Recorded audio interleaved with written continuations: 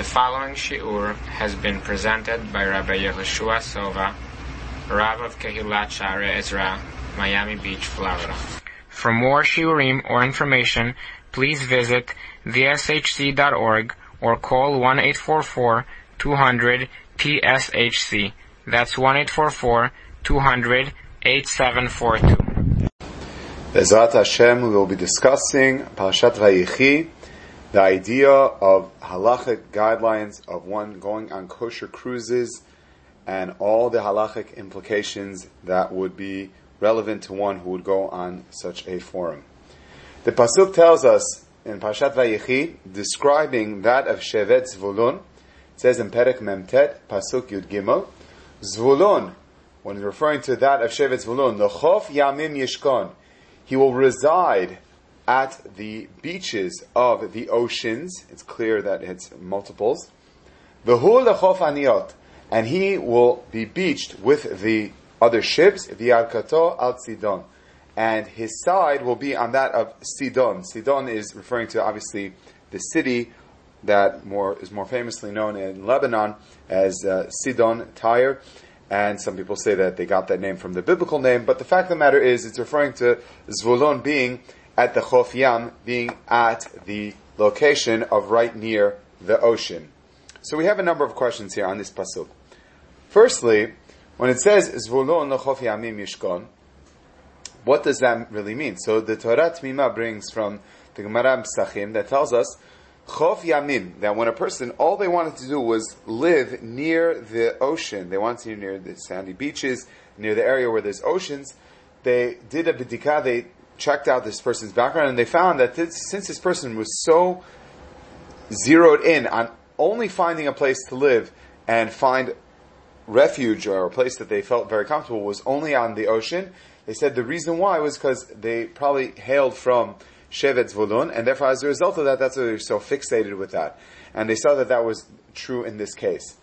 And the Torah Tamimah brings down a very fascinating discussion where he says, the reason why it says L'chof Yamim is because really, many of the Shvatim had property that was beachfront, it was off the ocean as well. And why was it Zvulun was specifically singled out? Because there are many other Shvatim that were also at the shores of the Mediterranean as well.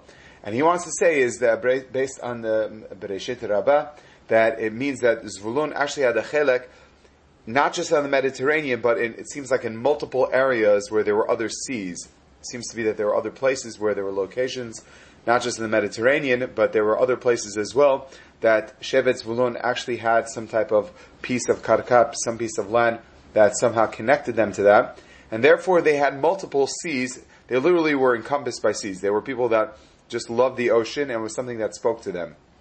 Additionally, the Torah Tamimah brings down from the Yerushalmi in Sukkah He Aleph that brings that Yonah Navi, Yonah Mitai, that his mother came from Shevet Asher, and the proof it says Yarkato al Sidon. To say that Yarkato, you read it, it means Yarkato, that his Yerach is Yatsa Mimena, that from her thigh, meaning the birthing process, she was able to push out. This woman is Mitzidon Hayata. She came from the city of Tzidon, meaning Tzidon was actually in Shevet Asher. And this city, the reason why we're mentioning it is referring to Yonah Navi, the Yonah Navi, whose father hailed from that of Shevet Zvulun, but his mother came from Shevet Asher, so he is Yarkato al Tzidon.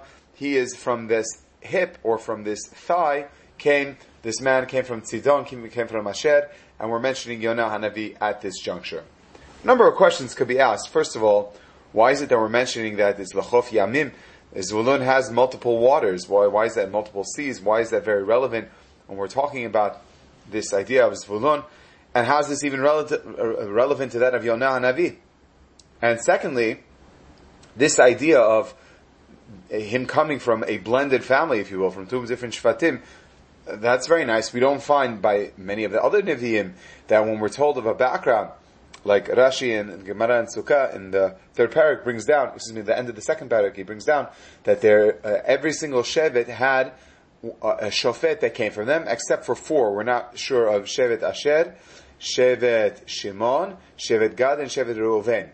And those are the four that we are not sure about. We can conjecture and say there are 4 or 5 shoftim that they don't tell us, the Navi doesn't tell us which Shevet they came from. Most possibly they came from any of those 4. There's 5 that we don't know. But the fact of the matter is that there are 4 that were not represented clearly in the Psukim. And from here we see that Zvulun is singled out from being that of Yonah and Navi. So why is it relevant for us to know that his mother came from Asher? Why is this something that's very relevant?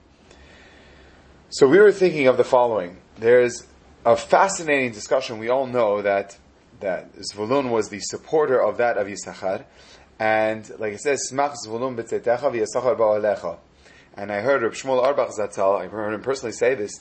He said, why is it that we laud that of Zvulun before that of Yisachar, if we know that Torah study is that of prime importance? If anything, we should say Yisachar ba'alecha, smach Zvulun b'tzetecha. That Yisachar ba'alecha, he is learning Torah, and he's doing the Ikar Avodah, which Torah learning is not easy at all. People have this false idea that learning is easy. It's not easy by any stretch of the imagination. And the best way you know that is, I challenge anyone to sit for 45 minutes to an hour straight at least, no cell phones, no outside contact, just with you and your chavruta, just learning. First of all, the time will pass, but you'll see it's very difficult. Try going through a sugya, going through a Rishonim, Achronim, and trying to delve into the Yama Talmud. You'll see it's not easy at all. It's very difficult work. Torah mateshe kocho shel adam. The Torah weakens a person because you're actually delving into Torah Hashem, something which is nitzchi, and the body, which is gufi, it can't handle something which is completely irrelevant to it. So why does it say Yisachar ba'alecha after Smach Zvulun b'tzetecha? It should be that Yisachar ba'alecha should be first. So Reb Shmuel Arbach said a beautiful idea that he said that we have to know that Zvulun going out to work is not easy for him for 2 reasons. First of all, he has to endure not being able to learn Torah, which obviously every Jew wants to get close to HaKadosh Baruch Hu and learn Torah and have this Ein Chalkenu B'Torah Techa. We want to have that. We have this connection with HaKadosh Baruch Hu through the Torah, Rachmana. HaKadosh Baruch Hu and the Torah is called the same name, Rachmana, in the Gemara. So why is it that he's going out? So the answer is he's not only going out for his own parnasa, he's also going out for his brother. And it may be, there might be some time that Zvulun may say to himself, you know what, why am I doing this? My brother and his tribe, they can't get a job? They can't do what's expected of them to support their family? No, he goes happily. So not only is he sacrificing his own Torah learning, but he's also going on behalf of someone else. That's almost unheard of. So for such a person that is so selfless, that he's literally giving up his own Torah, and he's doing it for another person, that we say, Smach Zvulun b'tzetecha, that he's on a higher madrega. For a person to do that, to be willing to forgo their own Torah, not only for themselves, but for their own brother, for someone else, that's so selfless and has such self-sacrifice and such beauty to it, that we say first to such a person, Smach Zvulun b'tzetecha. You should know that we laud you, because it's very difficult for you to do what you're doing, and therefore we give you credit for that. And Reb Shmuel Arbach wanted to say that you're speaking directly to a very big supporter of Torah, and he said to him that people think that it's easier for you to just give money. Hashem gave you a bracha to give money to all these different organizations. But I understand, from my limited understanding from this pasuk, that it's not easy. And we therefore want to say thank you for all the times that you've pulled through and given to all these organizations. We really understand from our limited understanding what that is. And for that we say thank you. And you could see that the person was very touched by that. And we have to say, obviously, Todah Rabbah to all the people who are supporters of Torah. So the question is then, if Zvulun is the supporter of Torah, and he's going out on the ocean and encountering dangerous situations, doing what it is that he's doing, why is he doing that? What is the purpose of that? And why do we have to even mention that Yonah Navi comes from that? So it's basically 2 questions. Why is it that Zvulun does this? And parenthetically, we're going to say, why does it say Yamim? It has to be multiple oceans. And thirdly, why do we have to say it's a tiruf? It's a combination that he came from Shevet Zvulun and of Shevet Asher as well. So in order to answer these questions, we want to say a novel idea, a chidush, that Sefer Yonah is always traditionally read when? Mincha time an Yom Kippur. And we know Eliyahu Hanavi was answered at the Shat Mincha, like the Gemara in Brachot tells us. And then Aneni Hashem Aneni When did he say that Hashem answered me? It was dafka in the time of mincha. It's one of the most difficult times for a person to get their kavanah together and be able to focus properly. So we say the following. Yonah Navi, who represented not just somebody that came from one shevet, he was a multifaceted individual. He came from a blended family, if you will. He came from not just shevet Zvulun, but shevet Asher as well.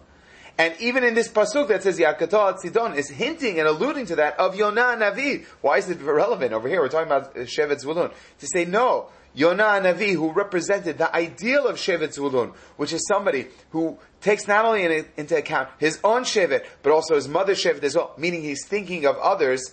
That is the lesson we want to give on Yom Kippur. Yom Kippur is the time that Chas Shalom, a person may be very selfish. Why?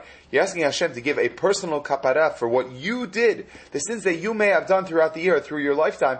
You're asking it should be a cleansing time for me. And I should have that me, my family, my community, all the Klal Yisrael, everyone should have a fantastic year. But it has to start from within me. The problem is that you're walking on a tightrope then. It comes out that you may have very selfish aspirations. I need to succeed in order for me to change, and therefore is going to be a focus of me.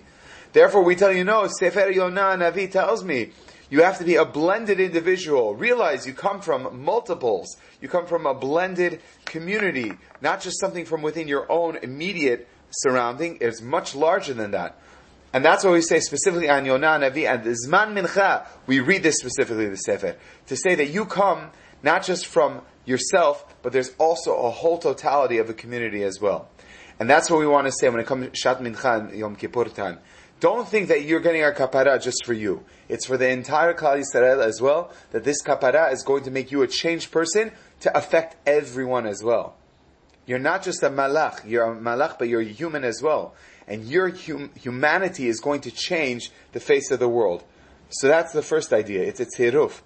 And that's why we believe, in the beginning of the pasuk, it says, Zvulun lechof yamim. He came from multiple oceans. What do you mean multiple oceans? You're on the Mediterranean basin. That's enough. The answer is no. He's trying to signify, you come from a multi-layer of different oceans. Like the Gemara tells us that a dog that's caught in Aspania tastes different than a dog caught in somewhere else. If you catch a fish in one location, it tastes totally different. You ask people who are connoisseurs, they will tell you that a fish caught in a certain region tastes completely different than the same species of fish caught in another location. Why? Because that's what Hashem does. Yamim, like the pasuk in Bereshit tells us, Yamim is called Lashon Rabim to tell you that even though technically all water is interconnected, but actually it has a flavor of the local region that's a little different than somewhere else. So that's the same thing too. Everyone is different. Everyone has a flavor to them. Everyone has something to contribute. That fabric of society HaKadosh Baruch Hu put us, and we have to remember that even though you're a malach on Yom Kippur, just never forget, there's a community, there's yamim. They're just like Yonah Navi understood that he came from a blend, a person should think as that as well too. And we were thinking, based on this, it fits in beautifully with the Gemara that tells us that when it talks about learning 101 times is not ened domet to somebody who learns 100 times. When you do 101, you break that mold and you go further than what you ever imagined. And the Gemara, very unusually, when it's talking about something about Limud Torah, breaks off of that and goes, instead of talking about Limud Torah, says, I'll give you a mashal. For example, if a person rents a donkey to go 10 parasaot or something, and it goes 11. It is a totally new zip code, and therefore it has a totally new rate. What do you mean? It's just one more. Just add onto that. And the answer is no. Once you break the 10, you're past another level. So therefore also, Mishashona Perko Mea ve'achad pa'amim lo dame. It's not even compared to someone who learns is Perko. He learns that what he's learning 100 times. So the question is, we're talking about Limud Torah. What does that have to do with business? The answer is, this idea of 101 represents that if you're a businessman, you're going to break through that mold. And when you break through that mold, ultimately HaKadosh Baruch Hu is going to break through for you as well. Because really, Torah is a business. So ready for this. The Sefer Paneach Raza brings down that the name Zvulun is the same gematria as Chilazon. The Chilazon was famous off the shores of that of Zvulun, and that's what they became very wealthy. The Gemara tells us they became wealthy of the Chilazon and the Zchuchit, which was Levana, the white glass that they were able to make, because it was very hard to make pure white glass. They were able to manufacture that. but the chilazon was the primary one that they were manufacturing, and they were able to get off their coast. Chilazon is the gematria of, guess what? 101. Zvulun is also 101. Telling you that this idea of Torah, Limura Torah, is in the name Zvulun of 101.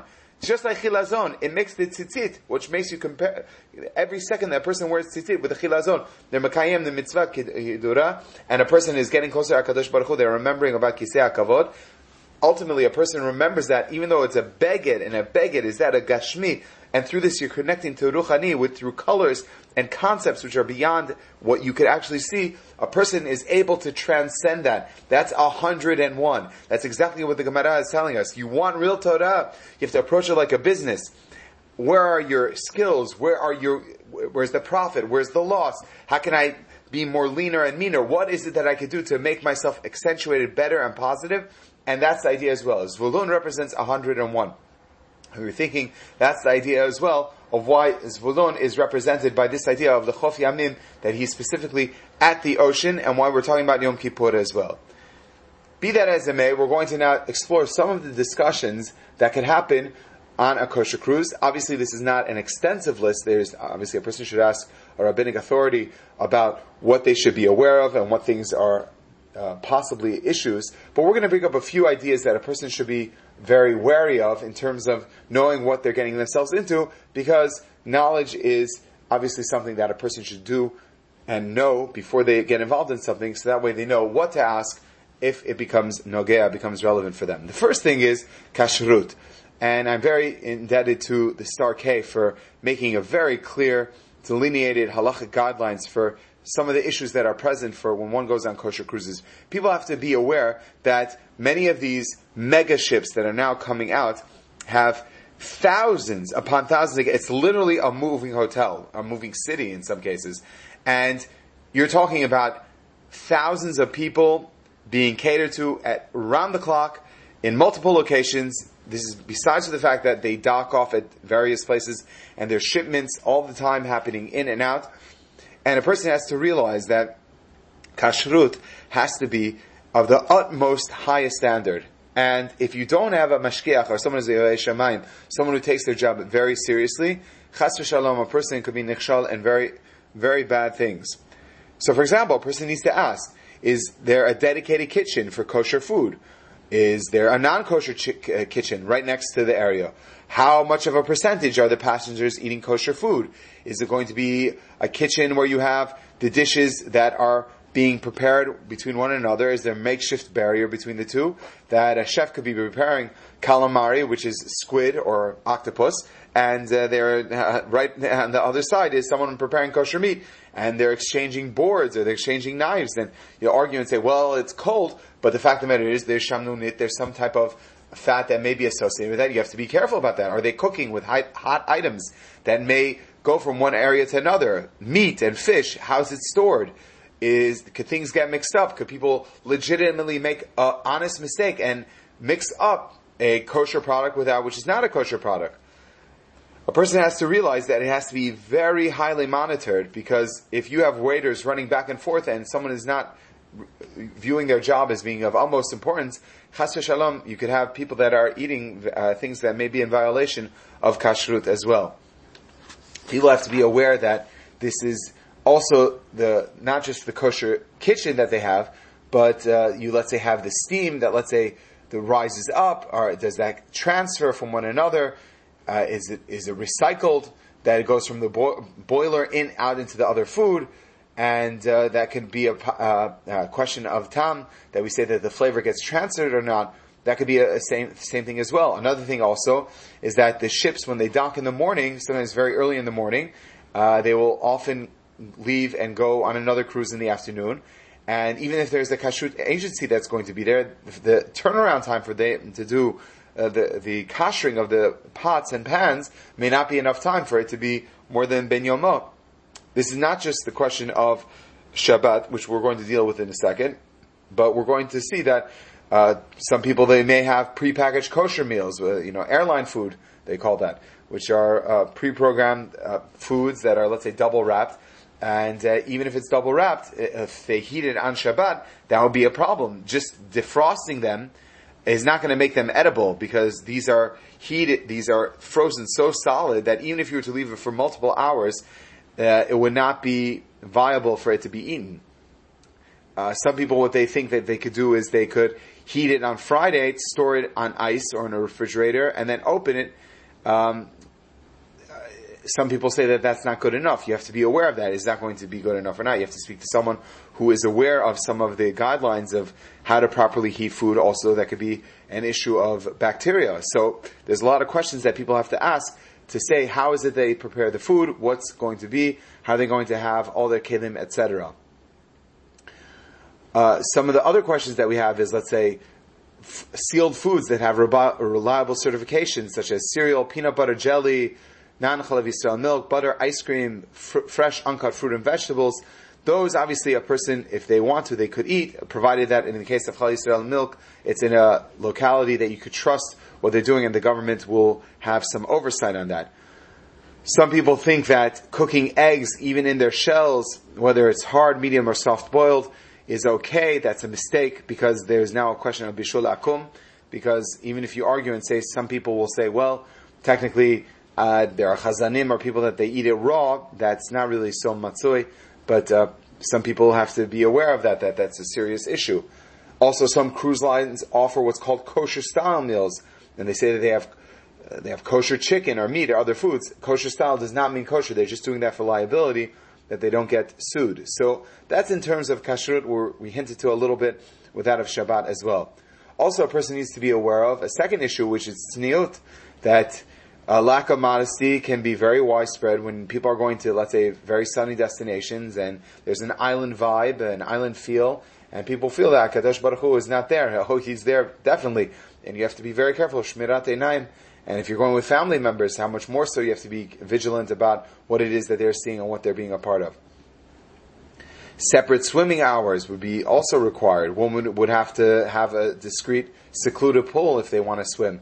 Again, these are things that a person has to have to know what it is that they're looking for, what are they trying to achieve. A lot of people tell me when they go on these cruises, they're trying to achieve family time and reunite with their family, and that's very nice and it's beautiful. Like we see, Zvulun is the Chof Yamim, that he wants to go out onto the ocean, but you have to remember that HaKadosh Baruch Hu is there just as well. Like we saw in the story of Yonah Hanavi. You have to remember, Borei Olam is there also.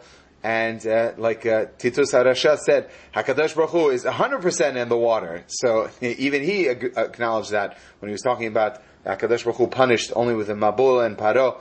And he says, your koach is only in the water. So you see that if you're on the water, even more so a person should be very careful about having Yirat Shamayim.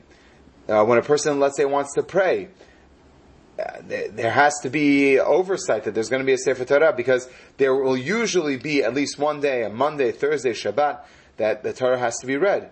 So a person needs to have a Sefer Torah. It's a machloket if reading of the Sefer Torah is chovat tzibur, meaning it's the tzibur has to have it. You have 10 men over the age of bar mitzvah, then they now have to have a Sefer Torah. But if a person is going on a private cruise on their own, some people say they don't have to hear the Sefer Torah because it's only chovat tzibur. Some people argue say chovat yachid. It's a person's own private obligation. They need to hear a Sefer Torah at least once every 3 days. So a person has to ask what will be required of them or not. If a person is going to bring a Sefer Torah, it should be in an honorable, secure place that it's going to be in. People have a question on Friday night when they want to say Magen Avot. Even if you have a shul room, quote unquote, a place that's the Bet Knesset, that they normally function as a shul whenever they have it. There's these cruise lines that they have kosher tours that also attach themselves on there. You view that as like a temporary minyan in one's home, and you would not say Magen Avot. However, some people say that no, if there is a specific room dedicated for the duration of the cruise, and you have a Sefer Torah in there, then you would say Magen Avot. So if you have the two, that it's dedicated with a Sefer Torah, so they would actually not agree with that first premise that we said, that one does not say Magen Avot in a dedicated room, because the assumption is it's only for that of Shabbat. There is no Sefer Torah. They happen to have a minyan, and people happen to be together, so they said let's pray together. But there was no foresight. If there is foresight, it sounds like a person would be able to say Magen Avot if it's a dedicated room with a Sefer Torah. Some people say that after the ocean cruise is concluded, one would say Berchat HaGomel. This is usually said when a person goes to Bet Knesset after their cruise is over and they receive an aliyah. It's usually within 3 days upon disembarking, when they get back, that they make this bracha. Now, when it comes to laws of Shabbat, a person has to know, first of all, the Gemara tells us you have to do it within 3 days, because otherwise it's going to be a zilzul of Shabbat. It's somehow disgracing that of Shabbat, and we're scared that a person may either get seasick, not be able to enjoy Shabbat on the ocean, and this allows a person time to adjust to the motion of the sea. Now, once Chazal told us this, we say that, you'll say, well, cruise ships, they don't really toss and turn. I do know that with my in-laws, for example, they went on a tour, and they encountered very rough seas, and it was so bad, in fact, that they had a Steinway piano inside the ballroom that somehow got loose from its moorings, and it literally smashed into thousands of pieces. So you're talking about serious waves. Everyone got seasick from that. So it does happen once in a while. You have to realize that just because it's a cruise ship and it's gigantic, it cannot stand the test of some giant waves, and it gets thrown around. It is a ship on the ocean. And a person has to realize that can mess with their equilibrium.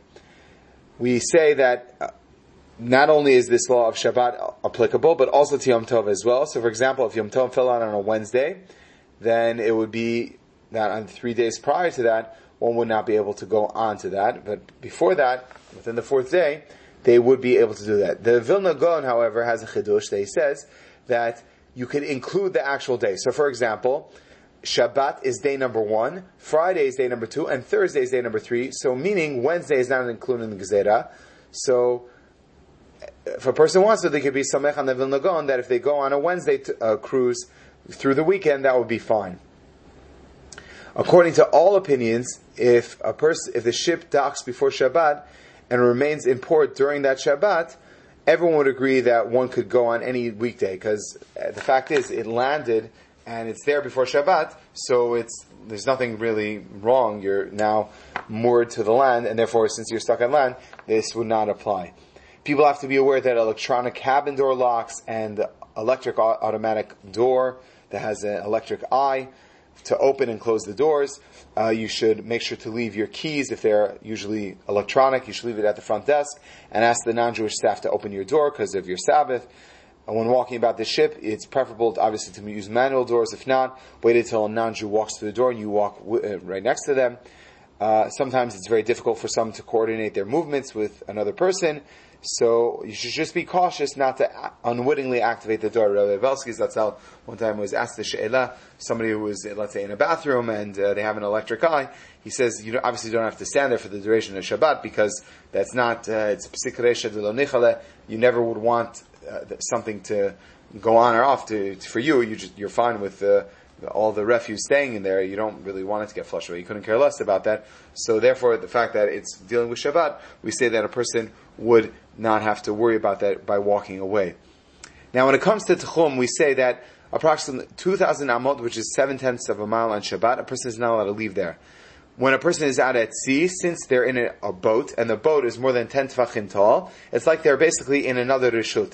And therefore, if a person is on board a ship that happens to be sailing at sunset on Erev Shabbat, on Friday, and it docks on Shabbat, the 2,000 amot begin at the port, which means that technically you could disembark from the ship. The problem is that most people don't know the 7/10 of a mile rule, and they usually get a little carried away.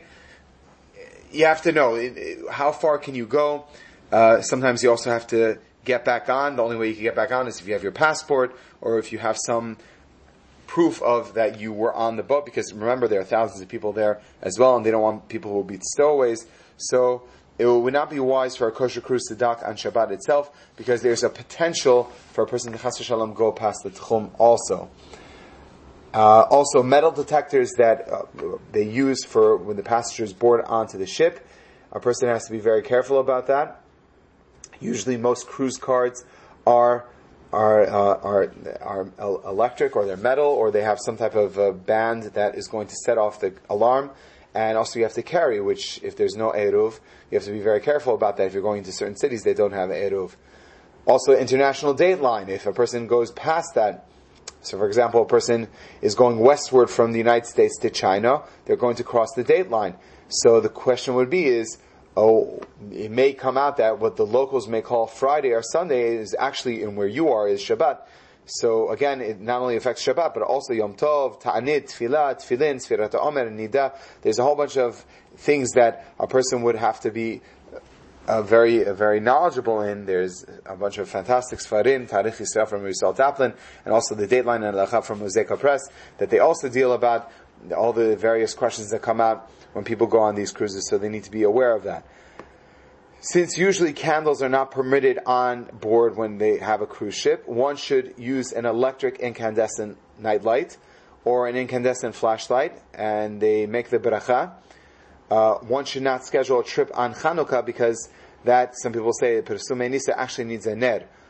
Although technically Shabbat could be accepted early, when we say, which is Plaga Mincha, which is usually 1.25 hours before before Shkia. That's what's called Sha'ot Zmaniyot. That's only halachic hours, which depends on the length of the day. When on land, you could find out by basing the calculation on latitude and longitude, but a person is, out at sea, that's a little bit differently. Some people will have a GPS device or an app to, let's say, calculate the davening times. That would also be useful while on board.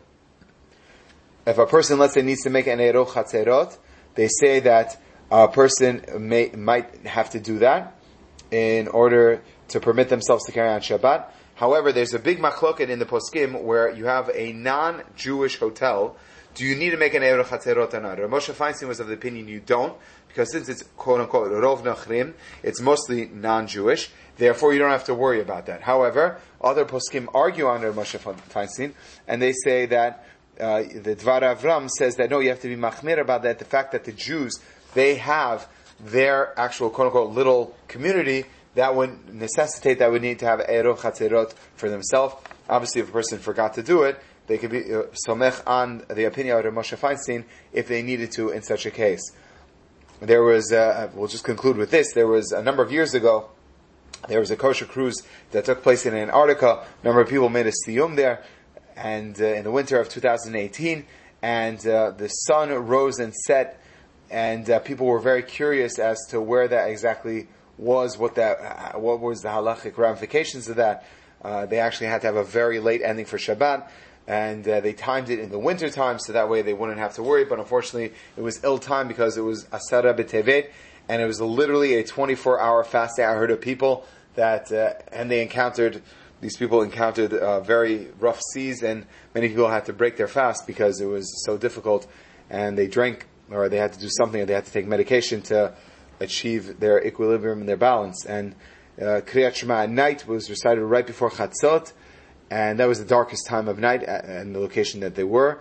And it's obviously a question that a person needs to be very well acquainted with when it comes to that, because standards of halacha and yirat shamayim is international. That's no matter where you go, you always have to keep HaKadosh Baruch Hu wherever it is that you go. And remember that whatever you're doing, you're bringing up the world with you, even if you're on vacation. A person has to remember, just like on vacation, you still breathe. On vacation also, you take HaKadosh Baruch Hu with you. So we discussed the idea of kashrut, what the elements of kashrut are, what a person should be aware of. We discussed the idea of tzniut. We discussed the idea of praying, and that of Shabbat, all the issues, some of the issues that may come up during that time, crossing the international date line, candle lighting, Kabbalat Shabbat, Eruv Chatzerot. We discussed what could be if a person goes to Antarctica. And again, you see that this idea of Zvulun Chof Yamim, that person that goes traveling on ocean liners, that goes traveling with boats, they are confronted also with halachic questions. And just like Zvulun was so selfless that he was thinking of other people, we say the same thing too. The people that are willing to sacrifice for others, HaKadosh Baruch Hu gives them a bracha, just like we find Zvulun 101, Chilazon 101. Hashem should bless all of us that going out and to the workforce or whatever it is that we're doing, if we're not just doing it for ourselves, we're doing it for our family, we're doing it for our community, we're doing it for the Klal Yisrael, HaKadosh Baruch Hu should bless all our endeavors that should only be met with bracha. This audio series has been brought to you by the Sephardic Halacha Center. The center is committed to advancing research and application of Halacha in the Sephardic community nationwide. For a halachic consultation, monetary Bet Din services, To order this series or to sign up to receive the Sephardic Halakha Journal, or for all other information, please call 1-844-200-TSHC or email info@theshc.org to subscribe.